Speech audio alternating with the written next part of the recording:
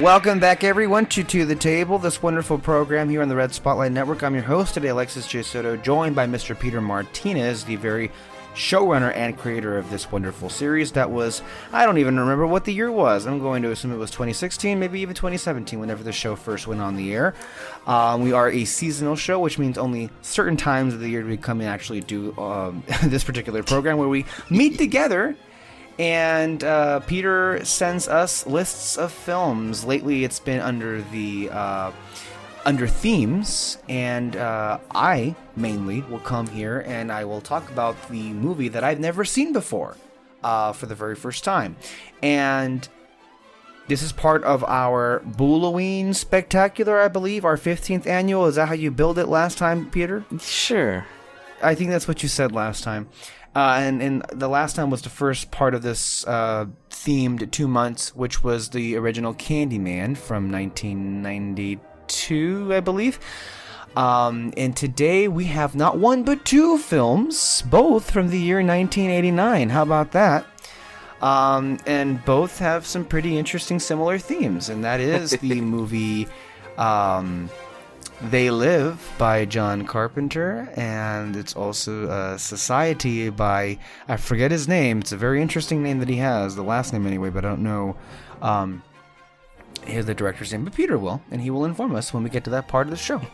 So that is today's episode here on To the Table.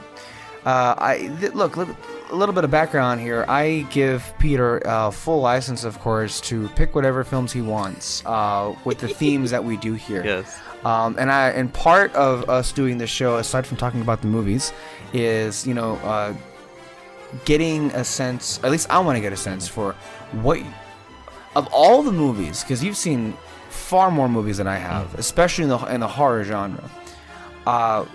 Where do you even start? And I guess if I were to give an answer on just these two films, and maybe also even with Candyman, they all seem to have a particular through line, and that is politics. Very, very political commentary, overt social commentary on these horror movies. It's a social commentary spooktacular. Because it seems pretty overt at this point. That's kind of the through line with these movies. But that's just kind of... And he knows that that's kind of the stuff that I like anyway, so... Because I ain't like a weak beta male, unlike some of these assholes. Beta. But, yeah. So, your rationale for picking these movies, Peter? Well... I kind of said it's social commentary spooktacular. Yeah. 2021. These two particular films, well, it's because what gave me the idea is we basically started with Candyman, right? And it's like, oh, okay, perfect through line. Because there's actually a lot of horror films that I personally like, or at least horror adjacent films that are very much in the political, like the social commentary is insane, and it's so in your face, and it's so unapologetic and bombastic. And I think the reason why I chose these is because like people today will cry and they'll be like, why you insert politics into my movies? And even people with the new Candyman, they're like, it's a little on the nose, right? And it's like, bitch, you don't know what on the nose is, because ooh, yeah. Horror films have been political since the beginning of film, and they have been on the nose since the beginning. And some of the most cherished films in the horror genre, like, you don't realize how blatant their messaging is and just how out there they are. And they're some of my favorite films. And by the way, they're some of horror fans' favorite films. Like, these aren't like unknown gems that no one knows about. Like, everyone knows about these films within the horror fan, community or whatever. So yeah, it's not like Like, oh, this small film to the side that no one's ever fucking heard of. Like, no, like these are huge films when you're talking about the history of horror. So, yeah, I thought it would be fun to take a look at them with Mr. Social Soto himself. That's a deep cut reference for those who have any idea. Well, if anybody even listens to this, I don't think you'd even know this is a really deep cut. Who's right even there. Listening? Social Soto. I know. So should we get right into it? I think we should. All right. No, and I definitely appreciate that. All of what you said, yeah. They Live was the first that you gave me. They Live. And from what I understand, this is one of Carpenter's not so appreciated ones. At least at the time, it wasn't. None of his films were appreciated at the time. I think the only film... Is that so? Yeah. Really? I think the only film that was appreciated at the time was Halloween. Not even The Thing? No. Okay, you don't... Interesting. I don't know any of that history. Okay, no, I don't. The Thing was savaged at the time by critics. Oh, like The Shining and everything?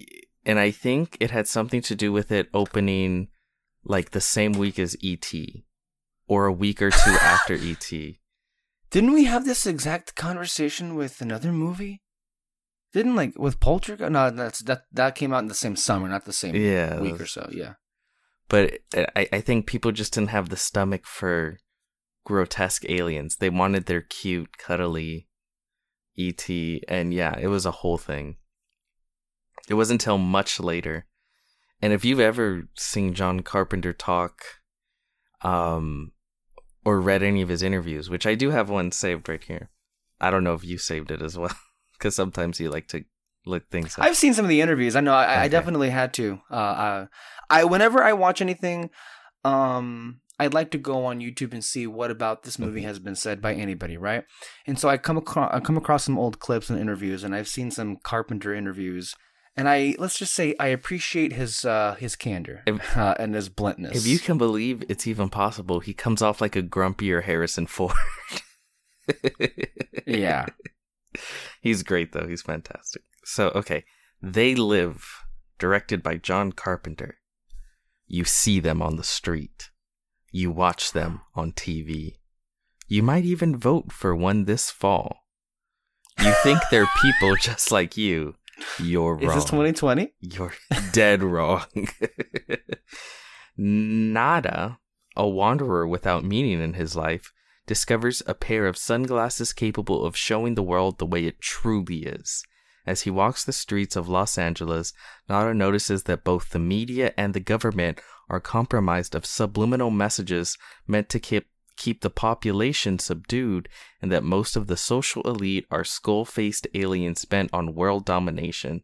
With this shocking discovery, Nada fights to free humanity from the mind-controlling aliens. Starring Rodney Piper, and Keith David, the always great Keith David. We should note with Nada, that's a name that he's never called anything in the movie. It's really attached on when you see the end credits. Mm-hmm. That's where you see the placement of Nada. But Nada in Spanish means nothing. And I know that this is based off like a novel or something. Mm-hmm. And maybe he's referred to that name in that particular source material. But in the movie, he's never called by any name. What's great about John Carpenter, and this is also something I took from one of his interviews, and I love this about him, he won't give you any details that he thinks don't matter to the film. Like, what the fuck does that matter? Like, The Thing, right? The Thing is about a group of scientists in Antarctica. You get the main idea. Like, they find an alien in the ice, and it's this whole thing. You're never told what the scientists are studying. Because why would you need to be told? Because it doesn't matter. Because it does, and right. And he'll say it like, "Who fucking cares? It doesn't matter." And I love that about him so much. So yeah, like in his mind, he's probably like, "Why do you need to know his fucking name? He's a guy that his name isn't important." Yeah. So yeah, this is one of my favorite films of all time by one of my favorite directors of all time. So I'm interested in how you feel, because you have seen a John Carpenter film before. You've seen Halloween. I have, actually. Yeah. His most famous work, but yeah, what do you think?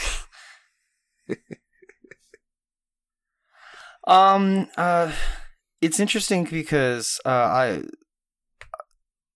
was having such a great time watching the movie, all around, and there's a lot of things that were really going for me, and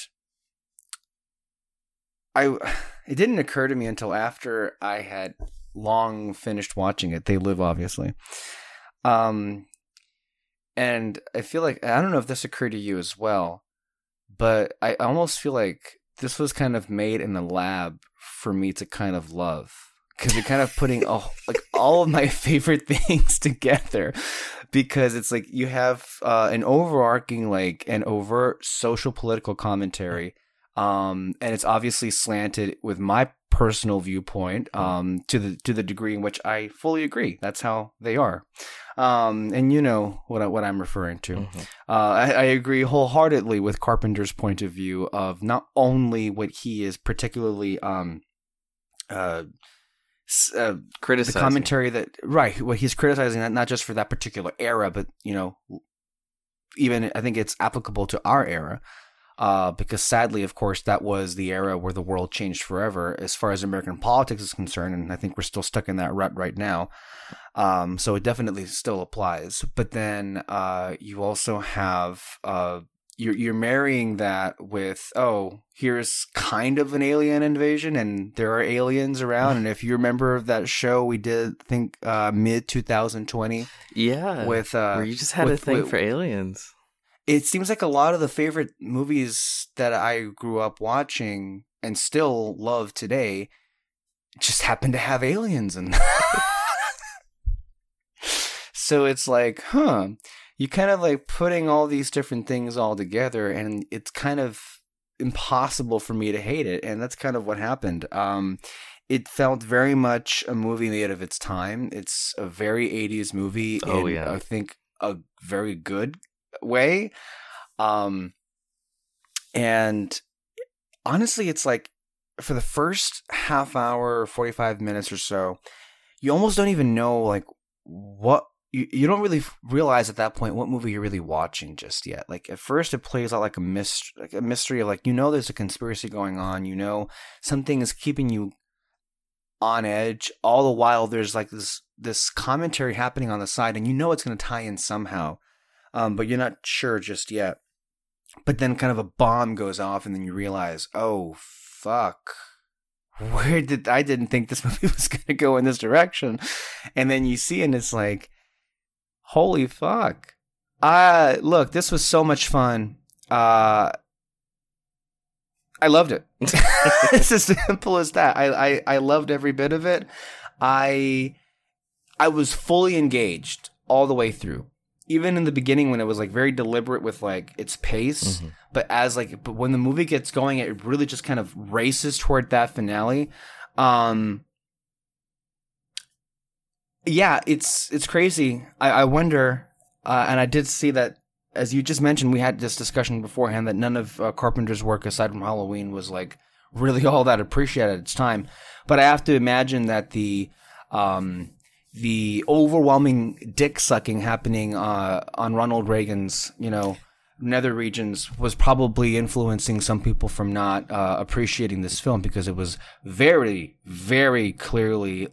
This probably is one of the most anti-Reagan movies I've seen, and I imagine it was the most anti-Reagan film during the time that he would have been president of the United States. And I love that. And I mean, I have a quote here, unless you have a quote. Please. What year was this from? It was 2015. And this is an interviewer asking him questions. He says, "They Live was a reaction to the Reagan years, but the income." Oh, wait, let me see. Yeah, No, that's right. But the income inequality, corporate ownership of the media, all of this is more extreme now than ever. And then he replies, yeah, it is. You have to understand something. It's a documentary. It's not science fiction. And then they ask, do you feel like it's gotten worse since then? And then he replies, it's morphed into something really bizarre. The same problem, unrestrained capitalism, still exists. Listen, I'm a very happy capitalist. I love my country. I love the systems that we're in, but not without some restraints on it. The last recession we had is an example. The 80s never ended. The mentality that the 80s bred is really alive and well. There's the part that's so bad. Nothing is built to last. Everything is built to make profit. But I don't want to whine about it. And I can just imagine him saying like, yeah, but I don't want to whine it. He has such a interesting attitude to a lot of things. There was one interview I saw with him, basically saying the exact same thing, but he was actually he was doing an interview with a British reporter, and then at one point, like, he was, obviously talking about Ronald Reagan, and then he mentioned, I think his words were, and your girl Thatcher. They came in together at the same time and kind of ruined everything. Yeah. Which is obviously, it's objective truth. It's just the way, from my point of view, they destroyed everything, and they were successful in doing that. Mm-hmm. Yeah.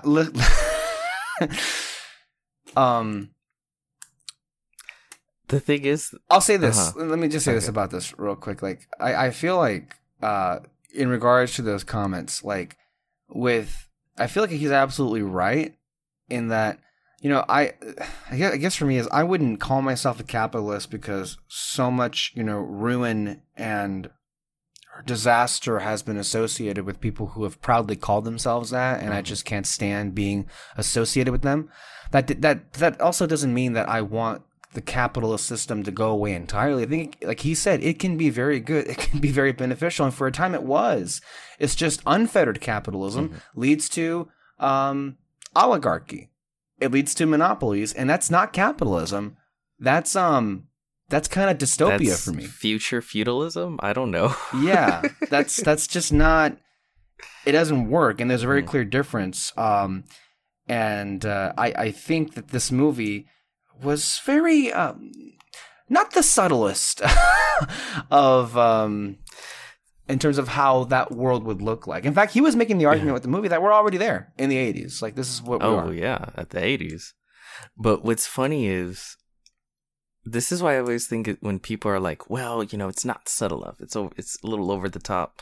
What's wrong with being over the top? This is a guy who's just like, I'm a capitalist, but like, I critique it because a lot of it's shitty, right? And it is like the most in your face, like, fucking the signs obey, buy shit, like, just like, you would think a fucking a dirty commie made this movie. Right?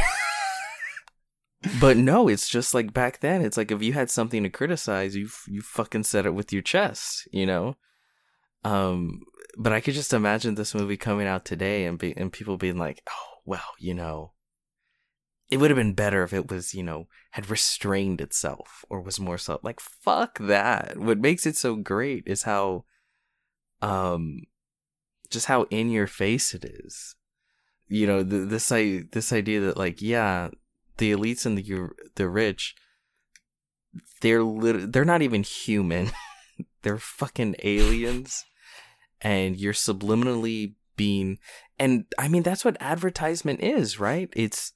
Yeah. And talk about it getting worse with fucking phones and personalized ads and everything that goes into that. And the way we're taught to, like, purchase things, because if you purchase things, you get a shot of euphoria, and that numbs you for a while until you need to purchase something else. And then the numbing continues, and then nothing changes. There's a lot to criticize. Well, look, it's gotten to the point where now any random conversation, I could be talking to my mom about, oh, we need to go pick up some milk or ranch dressing. And then on my phone, I see an ad for it, like, not even to 10 minutes later. Yeah. It's gotten to the point where when I'm opening a package, like today I'm opening some new posters, as I'm opening them, I get a notification on my phone, oh, they've been delivered. And I feel like every time, without fail, every time I open a new package, as I'm opening it, my phone gives me the notification. Oh, I think I hear you opening it. Let me remind you that you've gotten your package. It's delivered. Give us 5 stars. It is so creepy. Yeah. It is beyond, like, that's... Ugh. That's why I think it's so funny, though, and this is a little bit of a detour, but, like, the anti-vax people, they're like, they're gonna put a microchip in our arms and da-da-da-da-da. Bitch, they already have a microchip. Got you. They got you, They don't need man. to put it in your arm. You hold it. You willfully speak into it and type in your greatest fears and desires into it. Like, what the fuck would a microchip do? Like, the phone's there. It's done. Like, but yeah, no, as far as social commentary goes, I love this film. And it's so iconic. Yeah. Like, Yeah. for years, before I ever saw the film, I saw those posters, right? And those signs on shirts and really everywhere. I don't know why, but like in big bold words, obey, buy shit, you know, let me see.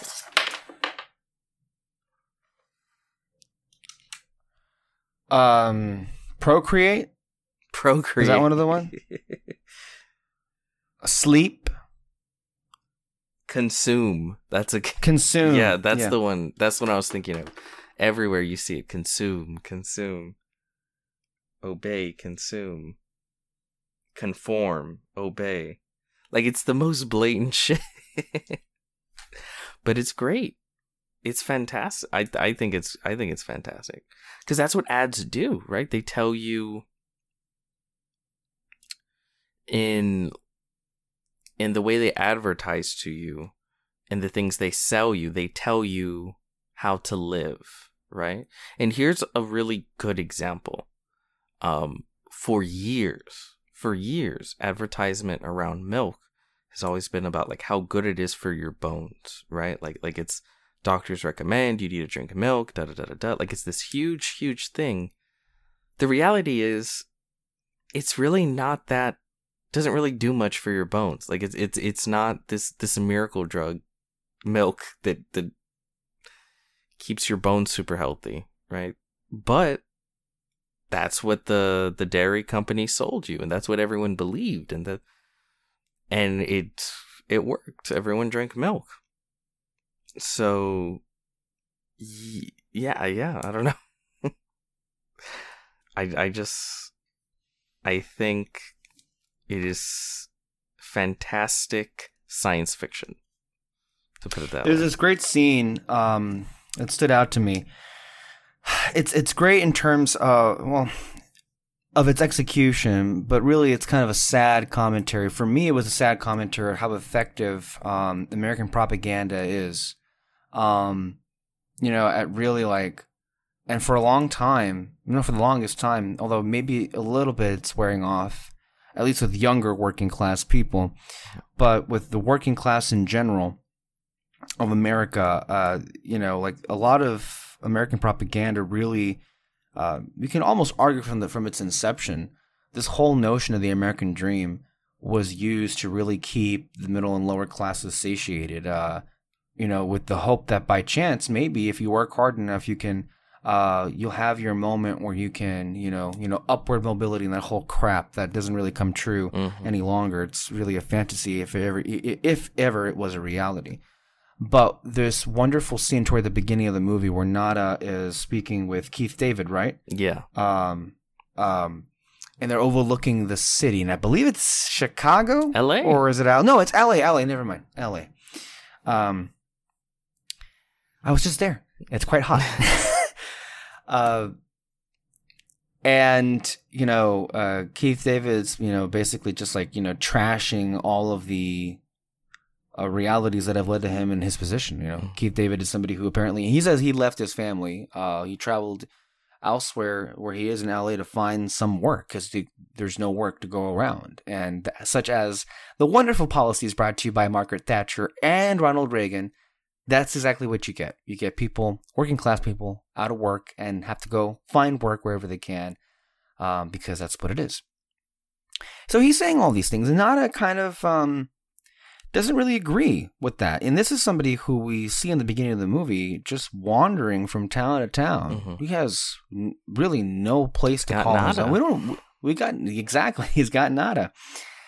And you think of all people, he would be perhaps the most amenable to agree with that. And he didn't seem to at all. He had a very, I guess this speaks to his spirit, but he was very optimistic that in spite of all the hardship that he suffered, he still believes that there's going to be this wonderful opportunity that'll come because, as he says, I believe in America. My turn will come. And you felt how assured, you felt how confident he was in saying that. And this is somebody who has got nothing, who's just wandering, who's really like, in all likelihood, this shit ain't going to happen for you. And yet here he is. And it's just, it's a sad commentary on how effective America propaganda is. That's his arc in the film. Yes. He's just discovering that that's a lie. Right. And his sort of feeling of betrayal to that. Like, that's, to me, the reason why he's so committed to bringing all that shit down is because of that. Is because his whole life, he was told the lie that everyone is told. Like, you just work hard and do right. You'll have your time in the sun. And it's like, that's not true.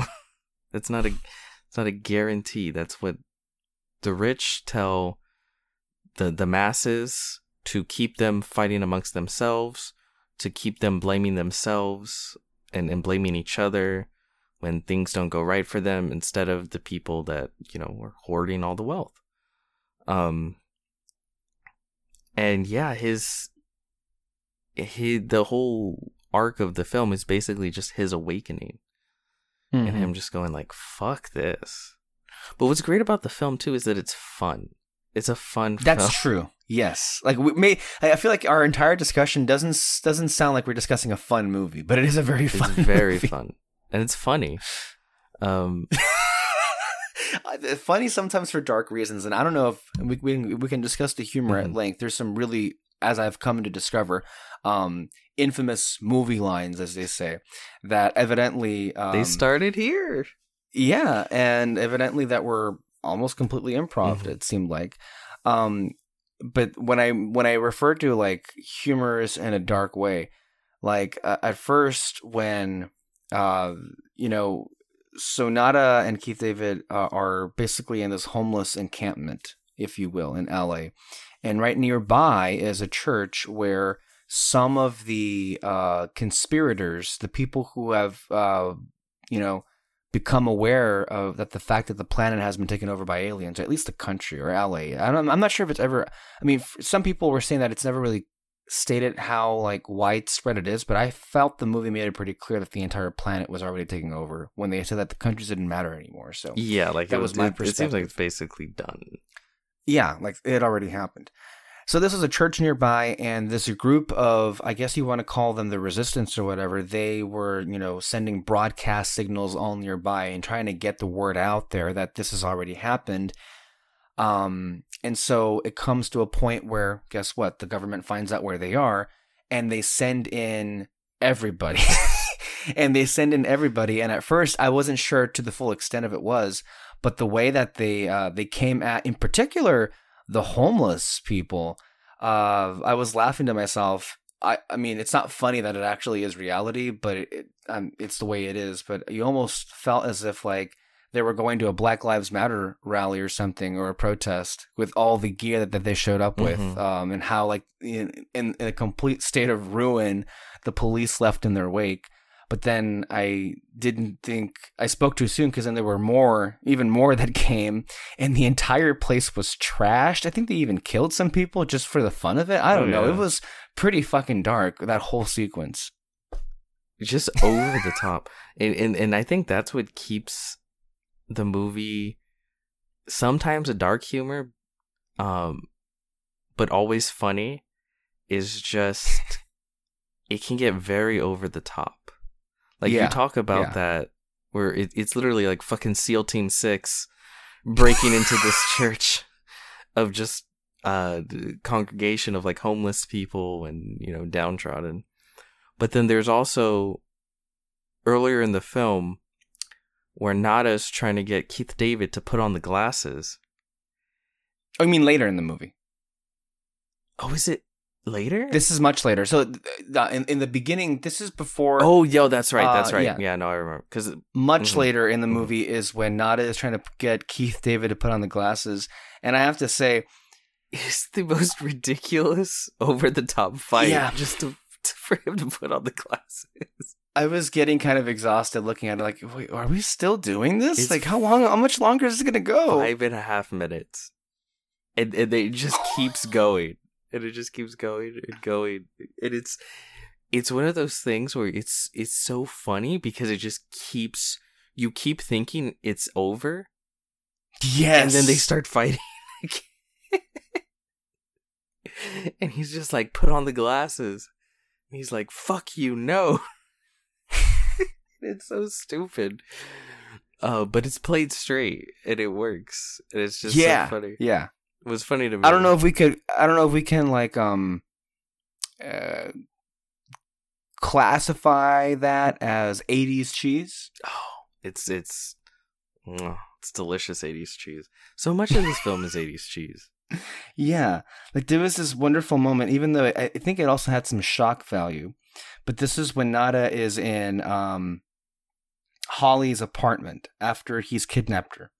And he's had her take him to harbor him in at her apartment. And then as soon as like Nada like drops his guard, she fucking pushes him out the window. Like all like and honestly kind of like effortlessly, she just pushes him out the window, and it happens to be a glass window, and you hear the shattering, and he falls. I don't know how far he falls, but like you think to yourself, did he fucking just die? Like that was. Is he over? Talk about over the top, yeah. But it worked though. No, I think it's great, but it also comes to like, just like the designs of like the aliens. They're so iconic, but it's also so. It's basic yet over the top at the same time. Right? Like the skull. They almost look like Inside Out humans. Nice, You know how like if the skull was inverse with like the meat and the tendons and stuff. I guess to imply they're like the inverse of humanity. They're inhuman. They're inhuman. They're not that bad. No. Carpenter, I believe, described them as intentionally made to look as if they've been corrupted. Yeah. Yeah. That's a good way to put it. No, I like the look of them. And because when those sequences are pretty cleverly played, at least as far as how they're directed and how they're made to look like. They're, kind of, in black and white. Mm-hmm. Right? And they really do look quite menacing in black and white, because like, wait a minute, these things are walking among us? I think that's and what then helps. when they is that it's in black. And you don't really see them in like color until later on. Unless the very end. Yeah, the very end. The ending of this movie, oh my god, the last scene of this movie. I just remembered how this thing ends. Anyway, no, I agree with you. I think the black and white definitely helped. And it was creepy. One of the creepiest moments though was when Nada wasn't being very cautious with what he was saying. He's never cautious in this film. No, he's just not. That's what's interesting. He's supposed to be your Mr. Joe Average, right? Uh-huh. He comes in. He's kind of a wanderer, but he's a construction worker.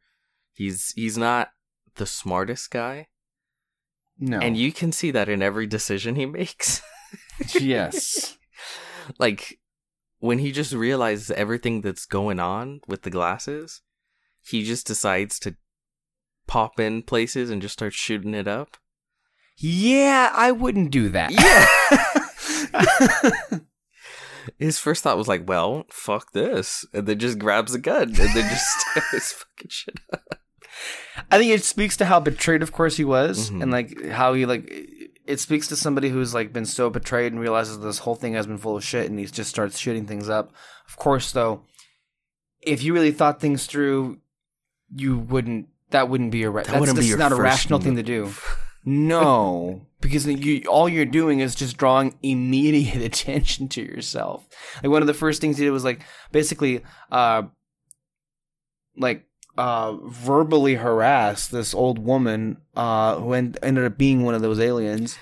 It didn't take her long to realize, oh, he can see. And then she like speaks into her, like, I guess she has like a device on their wrist.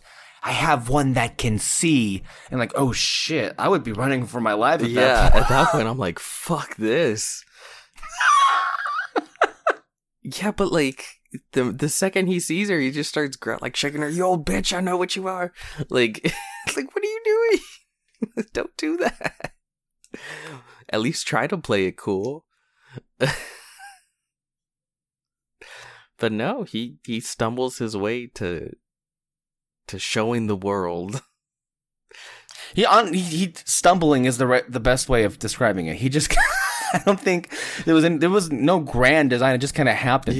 Yeah. Like he has that much luck, I guess, because then he stumbles into these two cops who are actually, two of the aliens. He just straight up murders them, and Ryan he just trucks along. I will say about this film, well, both the films that we're going to talk about, it does one of those things that I really love with movies, especially these kinds of movies, where once the story is over, the movie's over. It's over. Yes. Okay, this was accomplished. Cut to credits. That's it. No epilogue. No where do our characters end? No, fuck that. We told the story. It's done. And which is so like you think about how movie making is like today, and you think about all the movies we've seen just this year, really contrary to how I guess what most audiences really want out of a movie, and that is a tag at the end of it. I think you can probably blame Marvel for that, but all the Marvel movies have tags. I guess you could even say Suicide Squad had a tag with the Peacemaker thing at the end of it. Like most of these movies have tags where it's like, okay, now the last thing that you see is setting up something else. Mm-hmm. Or even before Marvel, you could say something as like Lord of the Rings, which is famous for like, especially the last movie, Return of the King, for having like a whole half hour, maybe even longer than that, just be like setting, like basically having these final scenes with characters and really the main action already concluded. And that's kind of the key here is like, this film reaches its peak and then it's over. Yes. There's no like resolution. There's no like conclusion. There's no like okay, we're going to bring it down now. There's no falling action. It's just absent of that. Yes. I dig that. Especially with these kinds of films. Because we can blame it on Marvel, but I think even before that, movies had just sort of become bloated in their runtime. Sure. Yeah. Like Lord of the Rings, perhaps. Yeah. Even though that's a great movie and it's a great Lord ending. of the Rings is one of the few instances where it works. But, yes. But so many people have come to expect they want, it's supposed to be 2.5 hours long. Why isn't it 2.5 hours long? And it's like, most movies never needed to be 2.5 hours long to tell a great story with great characters. Like, the average before was 90 minutes, hour and a half to maybe around 2 hours. 2.5 was rare. But all of a sudden, oh my god, 2.5 was almost not. No, I'm not even sure rare is the right way of saying it. I think 2.5 would be unheard of in a lot of these cases. Mm-hmm. But now it's one of those things. Like I saw some people kind of go like, because I think Venom Into the Carnage or whatever the fuck, it's gonna be under 2 hours, and some people were like mad about that. And it's like, no, that's so much better. Like a Venom sequel does not need to be, well, it doesn't need to exist, but if it does, it doesn't need to be fucking 2 hours, Yeah.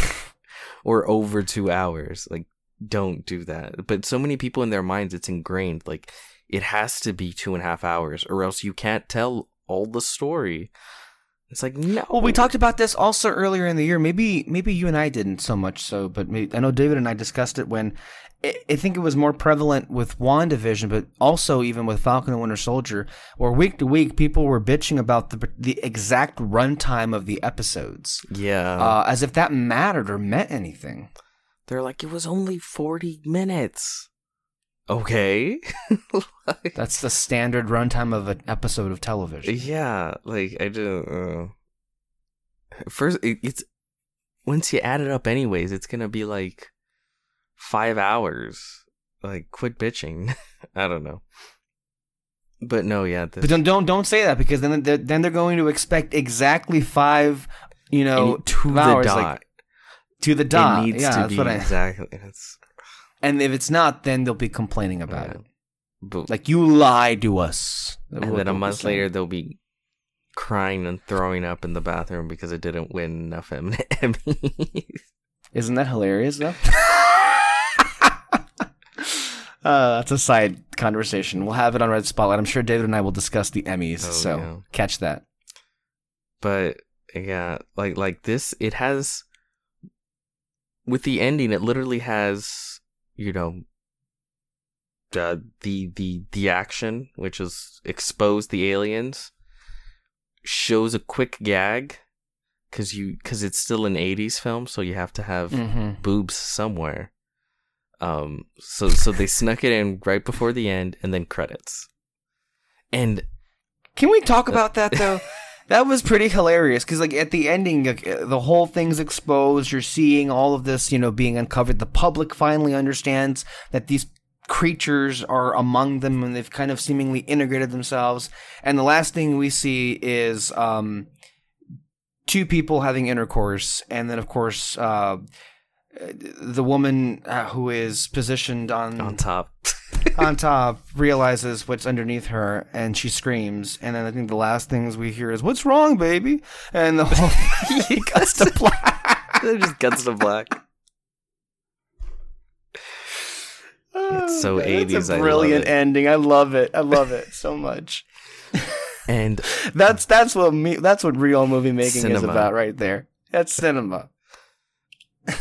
Scorsese would 100% consider it cinema.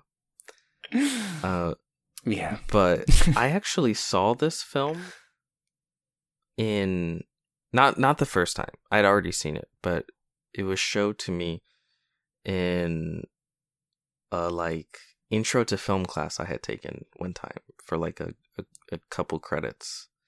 And also, when was this? Huh? When was this class, by the way? I don't know. Years ago. Okay. In the before times. And this was... We saw quite a few films, and this was one of the films we saw.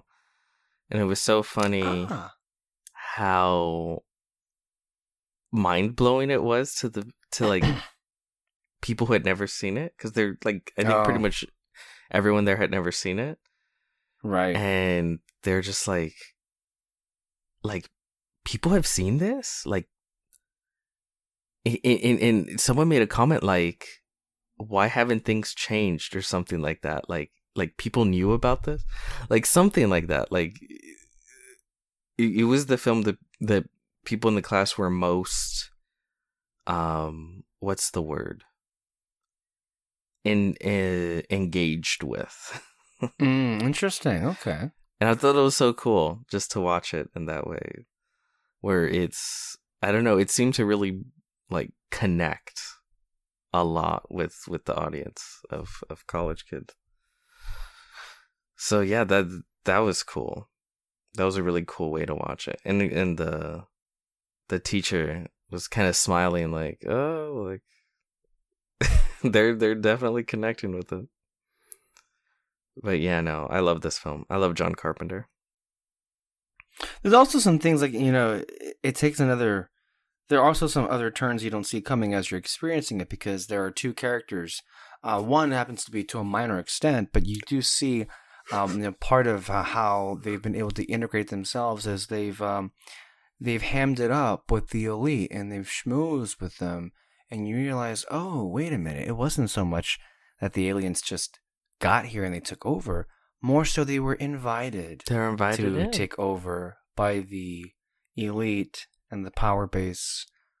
And honestly, it's disgusting to me how that is just so easily believable that if that were to happen, that's exactly how it would happen. And it wouldn't even, in a heartbeat, of course, they'd make that decision. Yeah, for sure. I mean, they're doing it now. Yeah. Yeah. I mean, they're selling. But I mean, if aliens actually came here and did that, yeah, this is how it would play. Oh, for sure. If that's the approach that they went with instead of like blowing everything up and killing us. Yeah. But no, yeah, I love. This is just one of those so iconic. The imagery, the characters, the actors, the lines.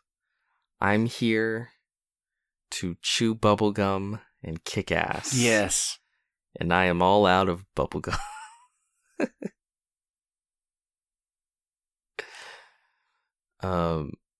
Which, yeah, that's one of the lines that was apparently improv, but it's everywhere, man. Like that's another thing where I'd heard that line a million times before I ever saw the film. And so this is like, oh, this is where it's from. This is what it is. And yeah, I guess if I was gonna just, I don't even know what the fuck he was trying to do. Just murder as much aliens as he could. I'd throw in a one-liner as well. I guess you could make the argument that at that point, you know what, everything's fucked. At some point, I'm gonna get fucked, so I'm gonna fuck as many as along the way as I can. Probably is his whole mentality. Also, some turns to some of the other characters because I don't know. It's interesting, right? Like it's not really anything that's given any kind of development because it's not intended to be that. But he obviously clearly has he forms some kind of attachment or feelings, shall we say, to Holly, the girl who he kidnaps. Ironically enough, yeah, because like she comes to him at a meeting with the appearance of having like turned, and then it comes you find out that oh no, she didn't do that. She's known this whole time, and her being there was part of the setup to really go all Gestapo on them. Because by the end of the movie, she's at the satellite tower or at the control room, and she shoots Keith David. And then she tries to kill Nada. That was something I didn't see coming. That was a really good twist.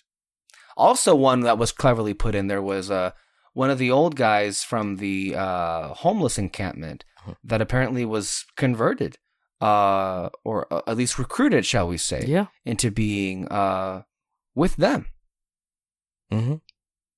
I think that's, again, I think that it's interesting the way it adds to the commentary, because there will, like we said, there will always be those people. It doesn't matter how low they are, they will still defend the system.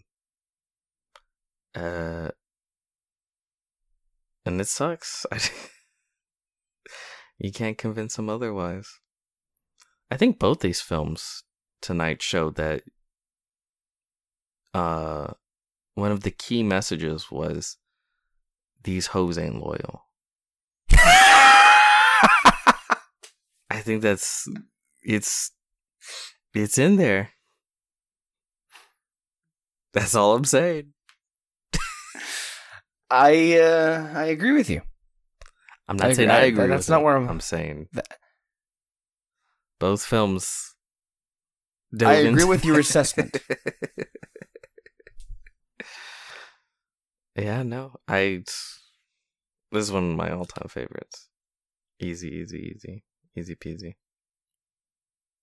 You got anything else? No, not really. This is a great movie.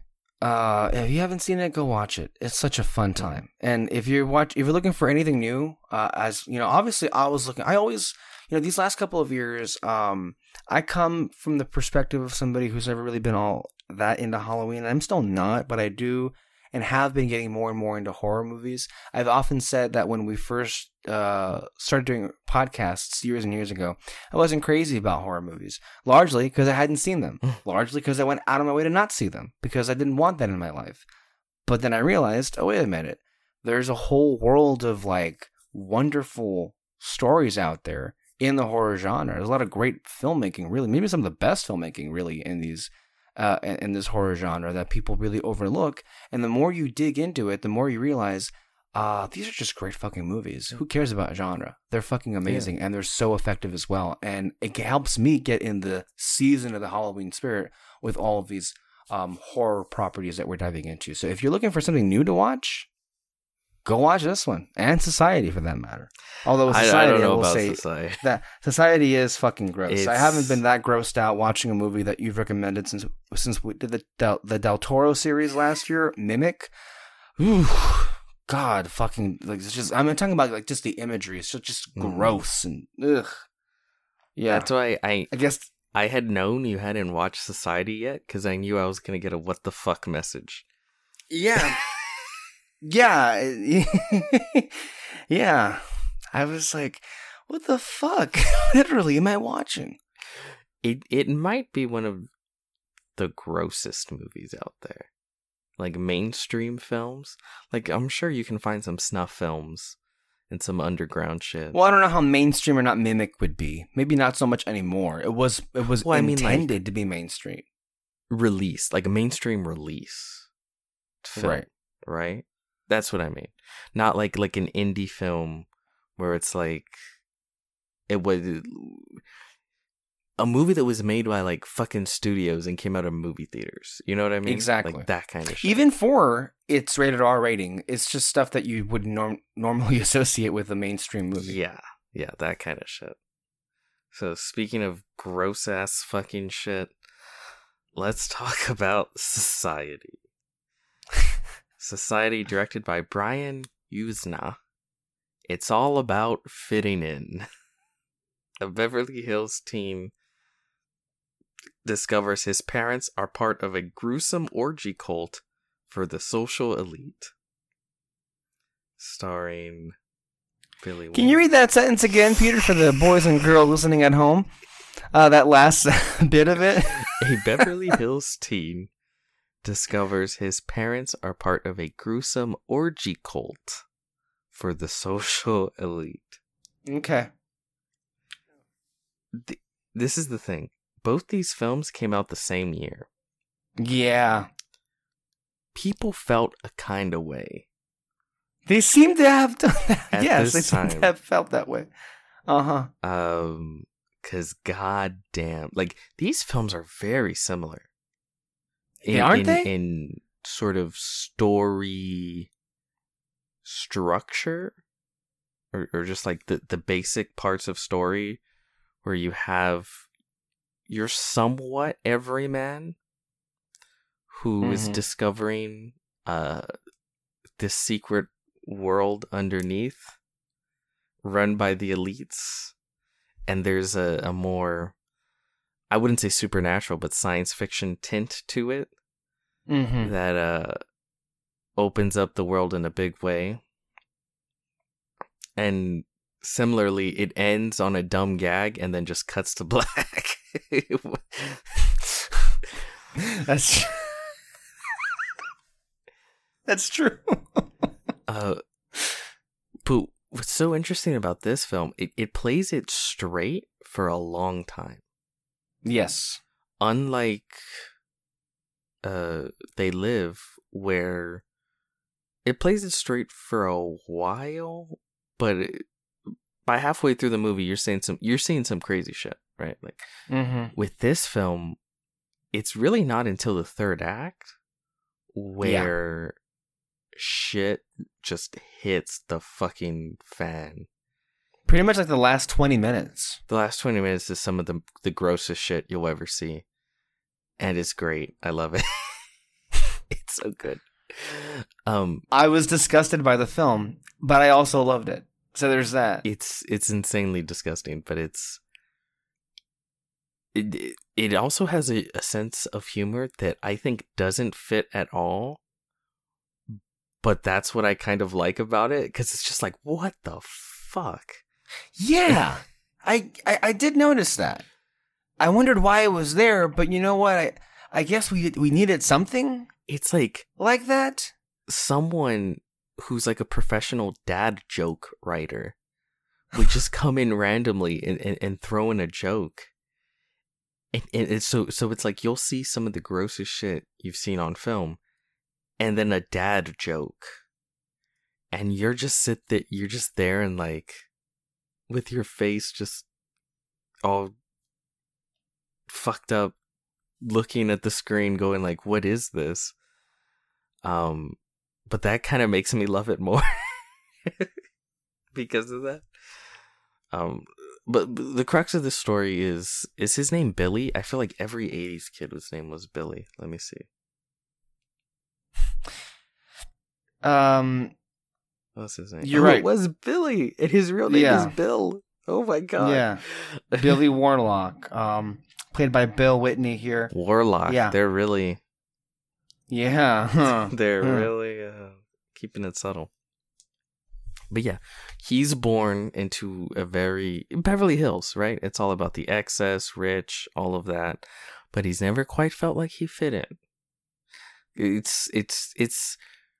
It kind of pretends to be a high school film for a little bit. A lot of it, yeah. It's a mystery, and you're following him as he's trying to figure out what's going on with his family. And because what happens is there's this elite club where you have a sort of coming out party. I think that's what they call it, a coming out party. And it's literally a club. It's interesting, though, because to hear that from a modern day perspective, you hear coming out party and you think something very different in 2021 than 1989. For sure. It's like, what do you mean a coming out party? Like, what, did somebody... What are you coming out of? Yeah, I was like, okay. But this is what I mean when it's like, who gives a fuck about subtlety? The club's name is literally called Society. Oh, that's true. Yeah. Oh, God. I love it so much. And there's just weird shit going on between his parents and his sister. It's very much implied to be somewhat incestuous. And she used to have a boyfriend, but now, like, he comes and shows her a tape, and it's really... And this is the first point where you realize the movie takes a turn, because it starts off like kind of an 80s high school movie following the kid, where it's like... Yeah, because at first you think to yourself, well, clearly Billy here is having problems with his family, and you've seen this before in a number of other films, if it's a movie of a high school situation where, okay, well, there are issues here, and you notice immediately off the bat that the parents just don't... They're kind of cold toward him, and perhaps there's a deeper reason for that, but it's not at all what you expect. Then you hear the recording...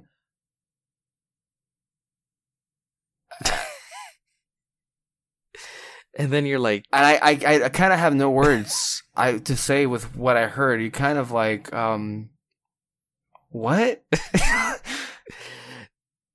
That's the first hint in the film where it's like... It's going for it, for sure. Basically, the coming out party is more of a fuck party. And I mean, it's basically an audio sex tape. Yeah. But the main participants were his sister and their parents. Like, they do not downplay the incestuous stuff at all. Like,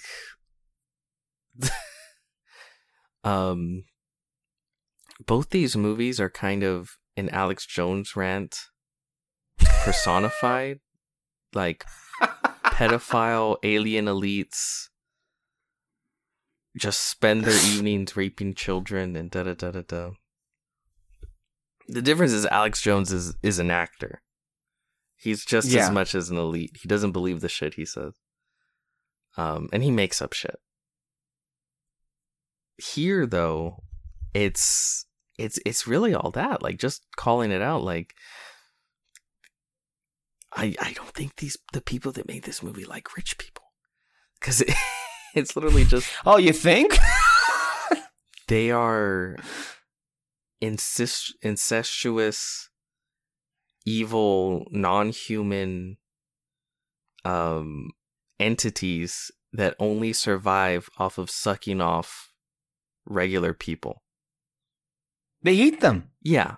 It's a weird thing. It's like when you realize what look, there's a couple of revelations, because first, like, you realize, okay, there's something really dark happening here, but then there's a big reveal of what they are.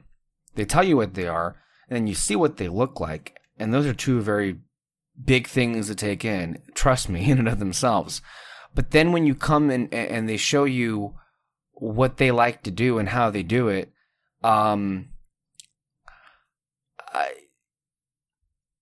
it's, I guess, the easiest way to describe what happens is it is an orgy, and the society people engage in it in a very sexual manner, obviously, as orgies are, and they're very into it. And it's I'm not even sure if orgy is the right way of saying it, because it pretty much is group rape.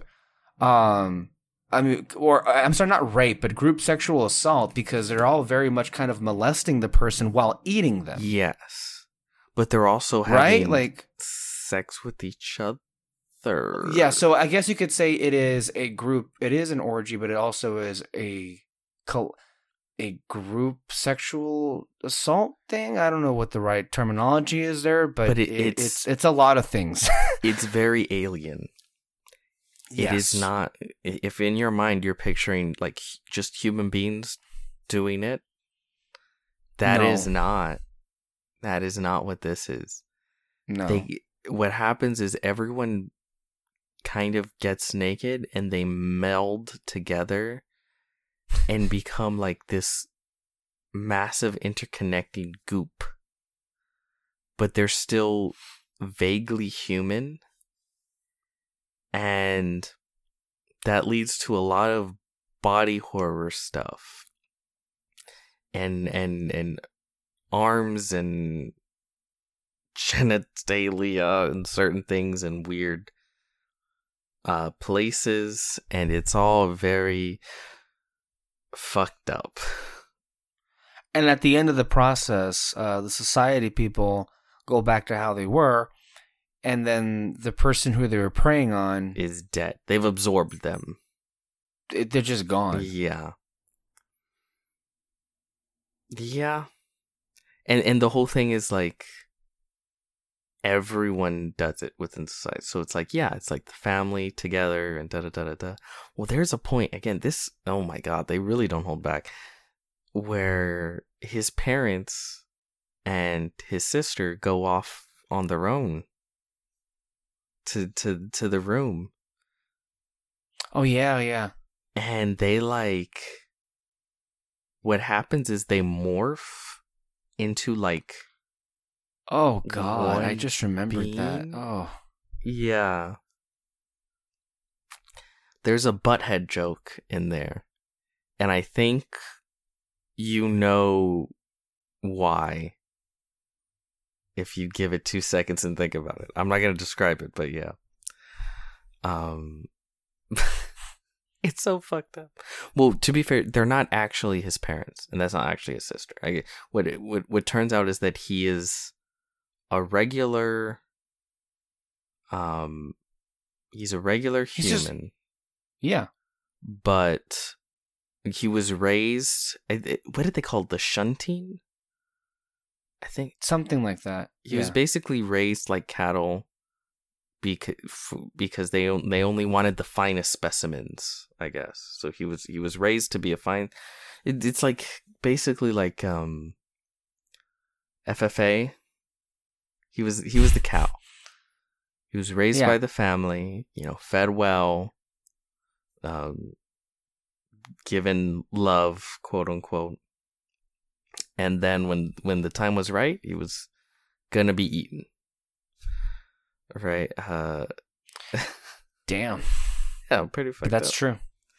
But when we talk about like how on the nose it is, like while they're doing this whole orgy thing, you have, and this is what's so funny to me, this like the guy who's kind of the leader, he's like this old white guy with a cigar, and he's talking to the school bully that he's kind of, or Billy has fought with a couple of times, and he turns out he's an alien. And he's like, "Oh, this fine lad, I think we'll have an office open up for you in Washington next year, an internship." Ha ha ha ha ha. and when I talk about over the top, like, he has the cigar in his mouth.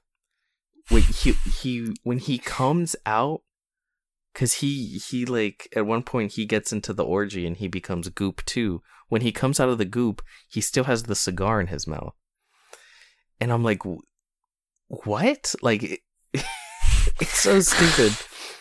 But because he's a cartoon character, right? Like he needs his cigar in his mouth because that's his character. He's the fucking Monopoly man. They should have fucking gave him a monocle. That would have been even better. But yeah. When it comes to this film, I don't like it as much as They Live. I like They Live more. This one, it's kind of an average high school mystery 80s film, and then the ending just hits you over the head with the shovel. Yeah, like, it kind of just like, whoa. Yeah. And then all you can really remember is that last 10 minutes.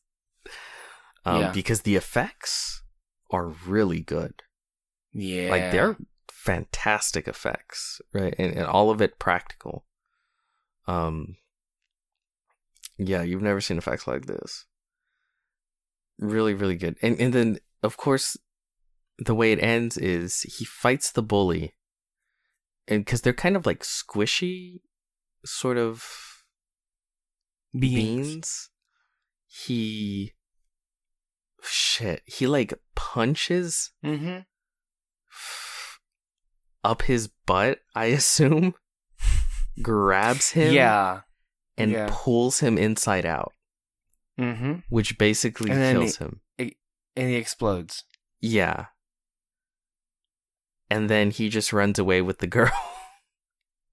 And they're like, "We'll get you." With the girl who's also one of she's one of them too. People. She's one of the society people. Well, because he meets her earlier at a party. It's one of the rich parties that he never gets invited to, but he got invited to it. And then they have sex, but then he finds out that she's different, because there's hints throughout the film that's like, okay, there's some crazy shit going on. And one of the hints is that, like, she's laying on the bed and her, like, backside is facing forward. Yeah. And it's quick, and it's not like, it's just creepy, like, whoa, what the fuck? Like, it happens real quick.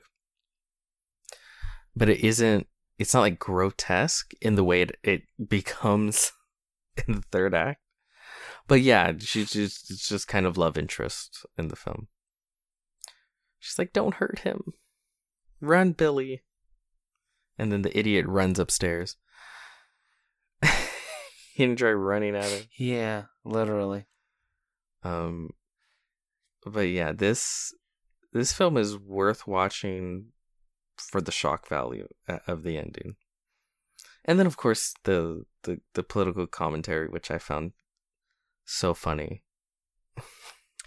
And again, because I'm not sure I've seen as many R-rated 80s movies, but, and this is just something that stood out to me, but it seemed as if they really went, there was a lot of attention paid to the execution of that sex scene, more than you'd see in movies these days, where I don't even think you'd see many sex scenes anymore in mainstream movies. The thing you need to know about older films is they had a lot of sex in them. Yeah, apparently. And I think it's not until even the 2000s they had like their sex thrillers and stuff like that. But is that a whole genre? Yeah, that's like a whole fucking genre. Yeah, for sure. Interesting. Okay, and it's not that's not the same thing as adult. No, movies. it's not porn. No, No, Right, it's just sexy. Well, I guess it's better to say sexy thrillers, I guess. Okay. There's nothing explicit, but it's nudity, it's all that stuff. And there is nudity here. Yeah, it's an 80s Yeah. film. Of course there's Yeah. nudity. It's an 80s R-rated movie at that. Even PG films had nudity. No, yeah, I In the know 80s, that, but like when I was saying it's like with R-rated, well, it's even more than what would. It's a guarantee because back then, again, there was no standards. There was no people weren't being PC, and like producers were just like, yeah, we just need naked women in the movie because naked women sell. And then that was in every fucking movie. No, but like that has basically disappeared from mainstream film since the later 2000s, I would say. It's like I feel a lot of people continuously, I think once a year, someone brings up on film Twitter about why the Marvel movies don't have any sex scenes in them. That's a whole discussion, but it's not exclusive to them. That's for sure. I think in general, like, there's just sex has been drained out of mainstream. Unless you're on streaming, then all the shows, TV has gone in the other direction. Yeah, that's the thing. Yeah. TV, it's like they'll do it, but in film, like mainstream film, it's completely disappeared. And I think honestly, I think it's because of the internet. Probably. Because the only place you could see stuff like that was at the movies. So if you wanted to see that kind of stuff, you went to the movies. And now you want to see that stuff, you can Google it, I guess, And for our younger listeners, if you haven't seen Taxi Driver, there was a scene where, Robert De Niro's character frequented an adult movie theater. Now, those things were something that existed where, before the internet and before tapes, if you wanted to go see porn, there were exclusive movie theaters for that. Can you believe that? Literally, yeah, movie theaters exclusive to that. And you just had to walk in and watch it with other people, I guess. Yeah, but I think what happened was when film became, we got to sell tickets, and the way you sell tickets is to bring in everyone, and the way you bring in everyone is families. Like people no longer, the people that went to the movies to see the sort of sex stuff, they didn't have to do that anymore, so they probably just stopped going. Whereas families still go. So it's like, okay, everything mainstream is family friendly. Which, I mean, yeah, like, times change. They sure do. Yeah. But that's an interesting side tangent there that I've noticed, that's for sure.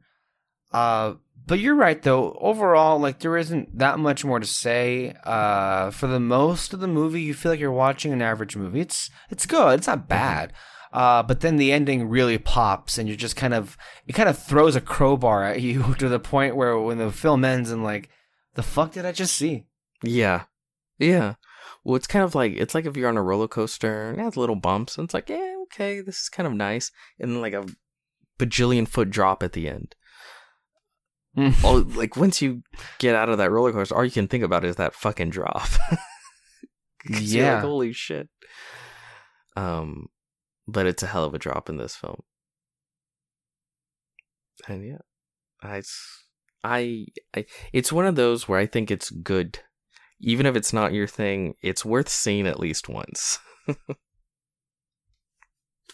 I agree. It is gross. Yeah, but that's why.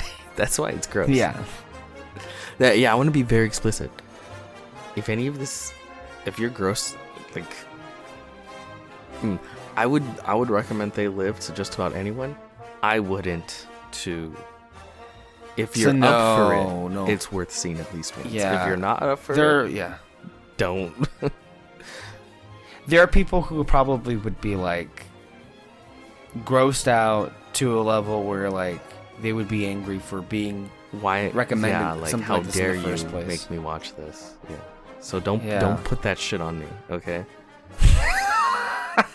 If you think you'd be grossed out, don't fucking watch it. If you want to test yourself, okay, but don't blame me. Yeah. I liked it. Yeah, that's kind of where we are. Yeah. But yeah, man. So far, we're 3 for 3. I don't think there's ever been an instance where I have ever not liked a movie you've recommended. Only because I know that you really do try to come up with films that you think that I'm going to enjoy. Unlike other people on this show that went out of their way to make me watch movies that they knew I wouldn't like, and yeah. Anyway, so far I really have enjoyed the films so far for this particular theme, and I can't wait to see what comes next. And I also do want to remind those of you who are listening to check out our regular podcast, Red Spotlight Entertainment, where we're also going to have more content that's going to be horror themed.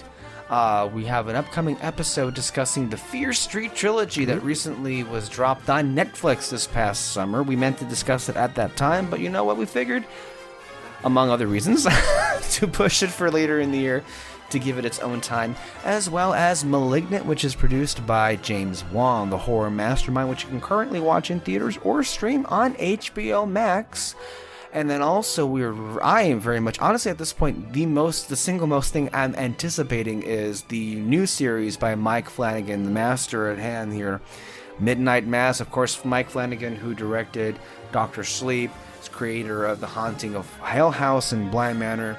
He's coming back to Netflix. He's coming back with another 7-episode miniseries, Midnight Mass. I am very encouraged by the amazing reviews that it's gotten, and you sure as hell bet we're going to be talking about that show on Red Spotlight, so keep it here for more content. Thank you, Peter, for being here. Thank you all for listening. Catch our podcast anywhere you listen to podcasts, Spotify, Apple, CastBox, and everything, and we'll be back next time. Bye-bye.